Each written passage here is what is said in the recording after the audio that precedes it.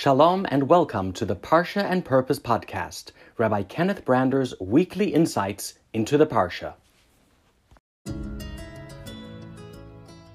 Shabbat Hagadol, the great Shabbat before the holiday of Pesach. Now, it is called Shabbat Hagadol because of the designated reading of the Haftorah, the special reading from the prophets that is read from the book of Malachi on this Shabbat. Unlike the Shabbatot of the past few weeks, Shabbat HaChodesh, which speaks about the new month, Shabbat Parah, which speaks about the red heifer, Shabbat Shkalim, which speaks about the giving of the half shekel, and Shabbat Zohar, which speaks about remembering Amalek.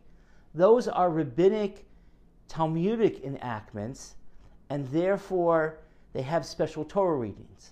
This Shabbat, Shabbat Hagadol, at best has a special prophetic reading, a special reading from the books of Tanakh. And that's because, according to many, there wasn't even supposed to be a special reading from the Haftorah. The Or Zarua in the 1200s discusses this. In fact, Rav Ovadia Yosef of this generation discusses it. But the bottom line is the Jewish people have come to the conclusion, the custom, that we read the final section of the book of Malachi on this Shabbat, Shabbat Hagadol, with the last verses mentioning the word Yom Hashem, the great day of God, Hagadol, and thus this Shabbat is nicknamed Shabbat Hagadol. But when you read these final section of Malachi, you realize it doesn't mention Passover at all, not once.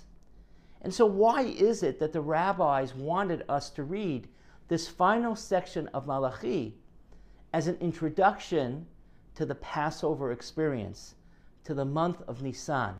There are discussions throughout the ages of two specific reasons.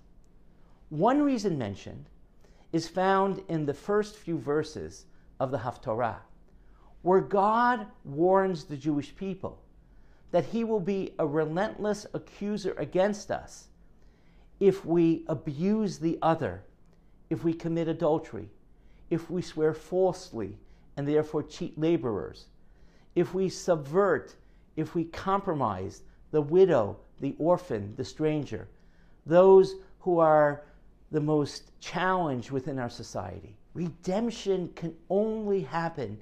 We can only celebrate Pesach when we realize that we can achieve that goal when we treat the other with respect. And therefore, this is the Haftorah that reminds us that we welcome in the stranger as part of the redemptive experience. Another answer given, although that answer is sufficient, is that this is the final section in all of the canonized books of Tanakh of words from the prophets. It is the final section. It reminds us of the fact that after the prophetic era, in order for us to stay and become a redeemed people, we have to find our own voice with God. And therefore, we read this final chapter to remind us that redemption requires us to create the next chapter of engagement with God, one in which we don't hear the voice of God from the prophets, but we hear the voice of God through our study and through our engagement with God, through a searching for a powerful, meaningful relationship with God.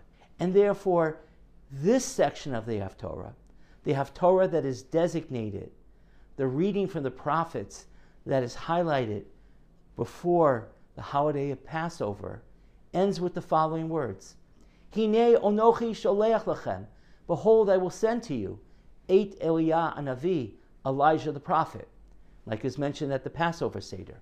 Lifnei bo yom Hashem hagadol v'hanara, before this amazing day which represents the Messianic age. But what will bring the Messianic age? The final verse of this Haftorah, in fact, the final verse of the prophetic text of all of Tanakh, V'heshiv lev avot abanim, v'lev banim al avotam. When mothers and fathers grandparents will re-engage with their children, when children will re-engage with their parents and grandparents in the heritage of the Jewish people. Redemption will come when we are engaged in that rapprochement, when we're willing to create that opportunity for there to be an intergenerational conversation about what it means to be part of the Jewish people, of what it means to be redeemed during the month of Nisan. Shabbat Shalom and Chag Kasher V'Sameach.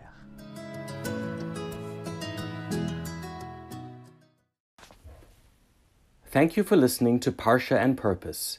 We invite you to subscribe to this series on Apple Podcasts, Spotify, or wherever you listen to your podcasts. And for those listening on Apple Podcasts, please remember to rate and review this series. Until next time, Shalom.